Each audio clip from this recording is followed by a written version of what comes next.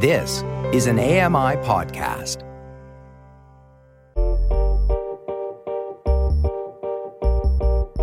I'm Dave Brown, and this is a podcast version of AMI's Morning Show, Now with Dave Brown. Catch the live broadcasts weekdays from 9 to 11 a.m. Eastern on AMI Audio and AMI TV.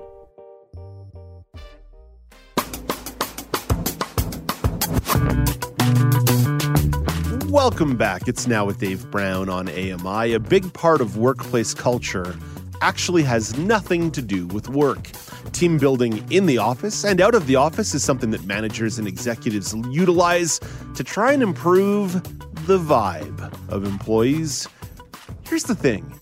Can team building actually exclude people? Can it actually make the vibes worse? Kelly Braun Johnson is a workplace accessibility specialist and the founder of Completely Inclusive. Hey, good morning, Kelly. Great to chat with you once again. Hi, good morning. So before we get into some of the mistakes that companies make in putting team building activities together, do you believe there are benefits to team building exercises?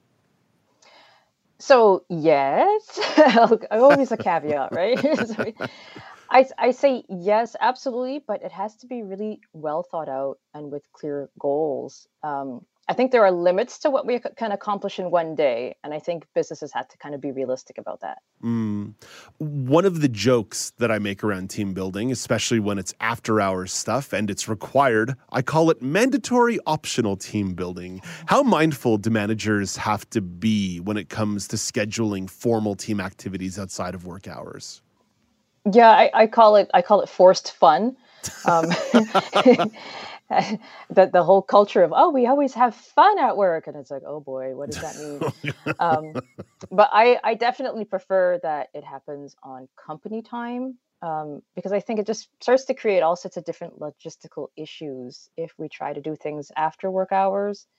Just considering things that people have going on in their lives. It could be childcare, having a sport or activity that somebody wants to go to afterwards, or have to go home and walk their dog, or you're just tired of seeing your coworkers' faces after 8 hours and you just want to go home, which is, all these things are valid, right? A couple of months ago, we talked about how meetings can sometimes be something of a time suck. When team building is scheduled, like it should be, during work hours, what considerations should be taken for employees? Because so often workload and productivity expectations are kept in place, even though the time commitment is mandatory. There's really a really amazingly simple solution to this. It's just stop it.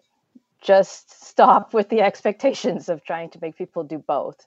And I've worked at places where they made it part of their company culture. So the expectation was set not just for the employees, but for clients. There were warnings ahead of time. We're going on our one-day team building retreat. You're not going to have access to any of us. And this is an important part of one of our core values.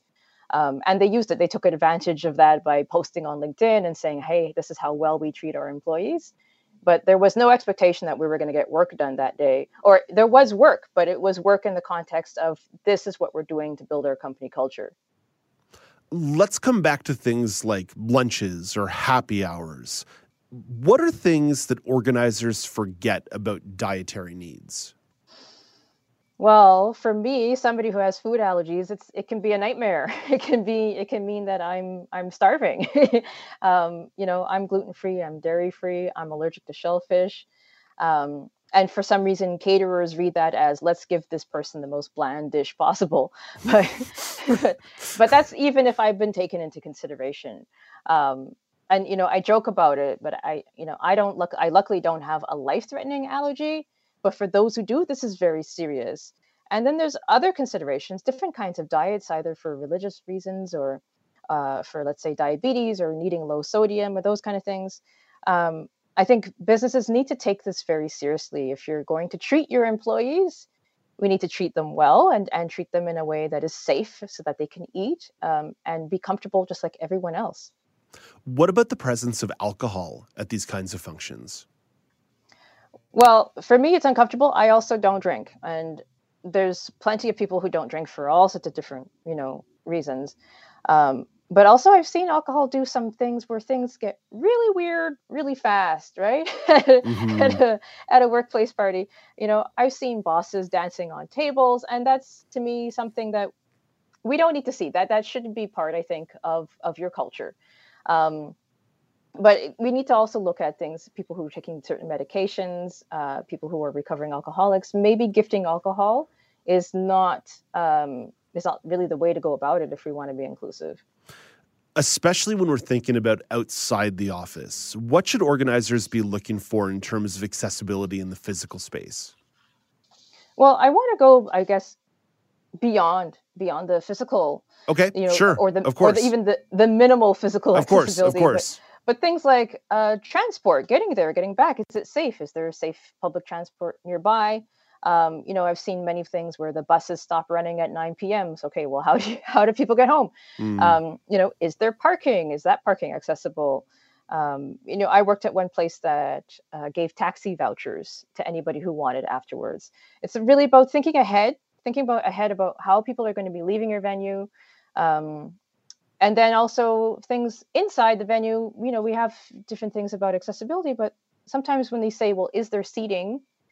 And they say yes, but it's bar stool seating, which is not accessible for a lot of people. I mean, I'm short, my legs are going to dangle, I'm going to fall off. This is the people who have back problems who can't get up on a bar stool. We're just even having the logistics of carrying your food. Is there a tray, or am I supposed to balance a paper plate and a oh cup yeah. and Oh and yeah. wander around, right? Just all those little details. The buffet thing absolutely destroys me at public functions. It's like, okay, let's all try to like socialize and use the buffet. It's a disaster waiting to happen, and like super unsanitary in the COVID world that we live in.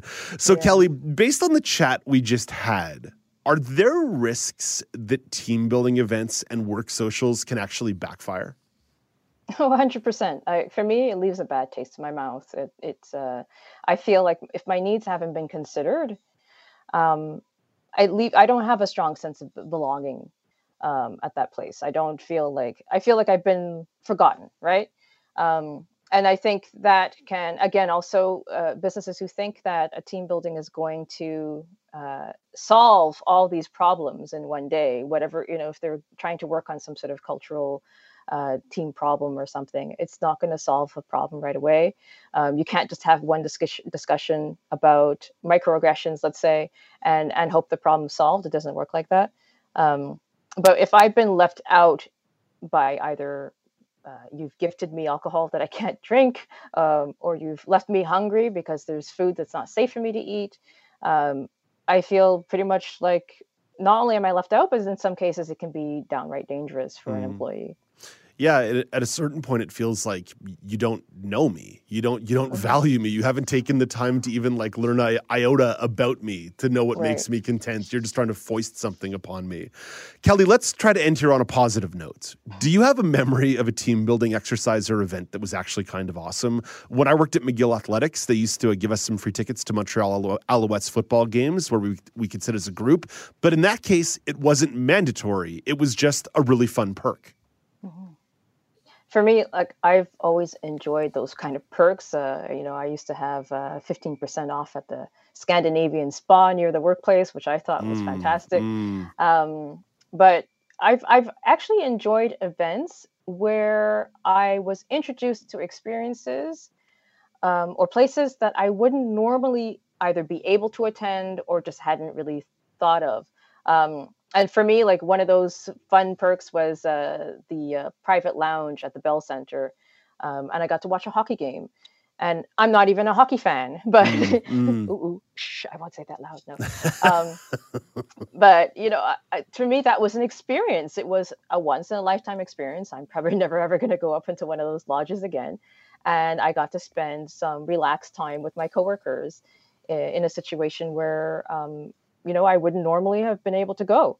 I like those kind of things where those kind of perks where it wasn't mandatory, but it was definitely something that I was happy to be able to try and be able to try something new. Mm. Other experiences I had were to go and volunteer. And so as a group, we all went and volunteered at a food bank. And again, it was a completely different experience, a completely different context to see your workmates in. but doing something good for society and having a completely interesting and new experience. I thought it was fantastic. Yeah, those are really, really good examples. Hey, Kelly, thank you for some insight on this topic today. We appreciate it. Thanks so much. That's Kelly Braun-Johnson, the founder of Completely Inclusive. Let's bring in Corinne Van Dusen for the big business story of the day. Corinne, you got a neat story here about the rise of franchisees in a post-pandemic world. Yeah, it caught my attention because reading a lot of stuff you just talked about workplaces and doing things there, and a lot of people heading back to the office, not heading back.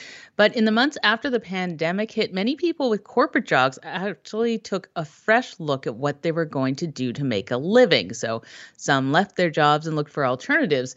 And this included opening up a franchise with an established brand. They're called quasipreneurs, as the article says. And opening franchises, they say they like the ability to buy into a proven brand name and the access to tools and operations that you wouldn't get if you started your own small business. But they realized that franchising has plenty of challenges too. There are a lot of rules and regulations to abide by and lengthy contracts, which can be difficult to get out of. But a lot of people have changed changed careers post-pandemic and, kind of figured out what they wanted to do. And this, like a quasi-entrepreneur, I get it because you didn't start your own business, but you are running a business. I think that's like, for lack of a better word, pretty cool that people kind of exited the rat race to enter a franchise business.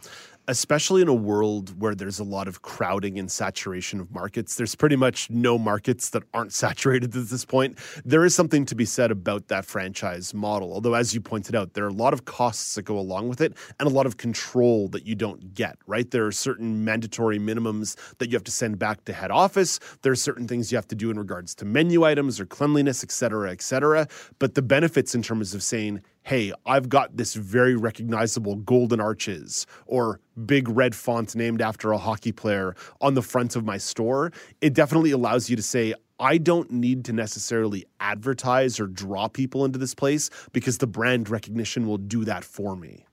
Oh yeah, definitely. It is a step because if you're timid or tentative about opening something of your own, the recognition does help because you kind of go in knowing that people are going to go there.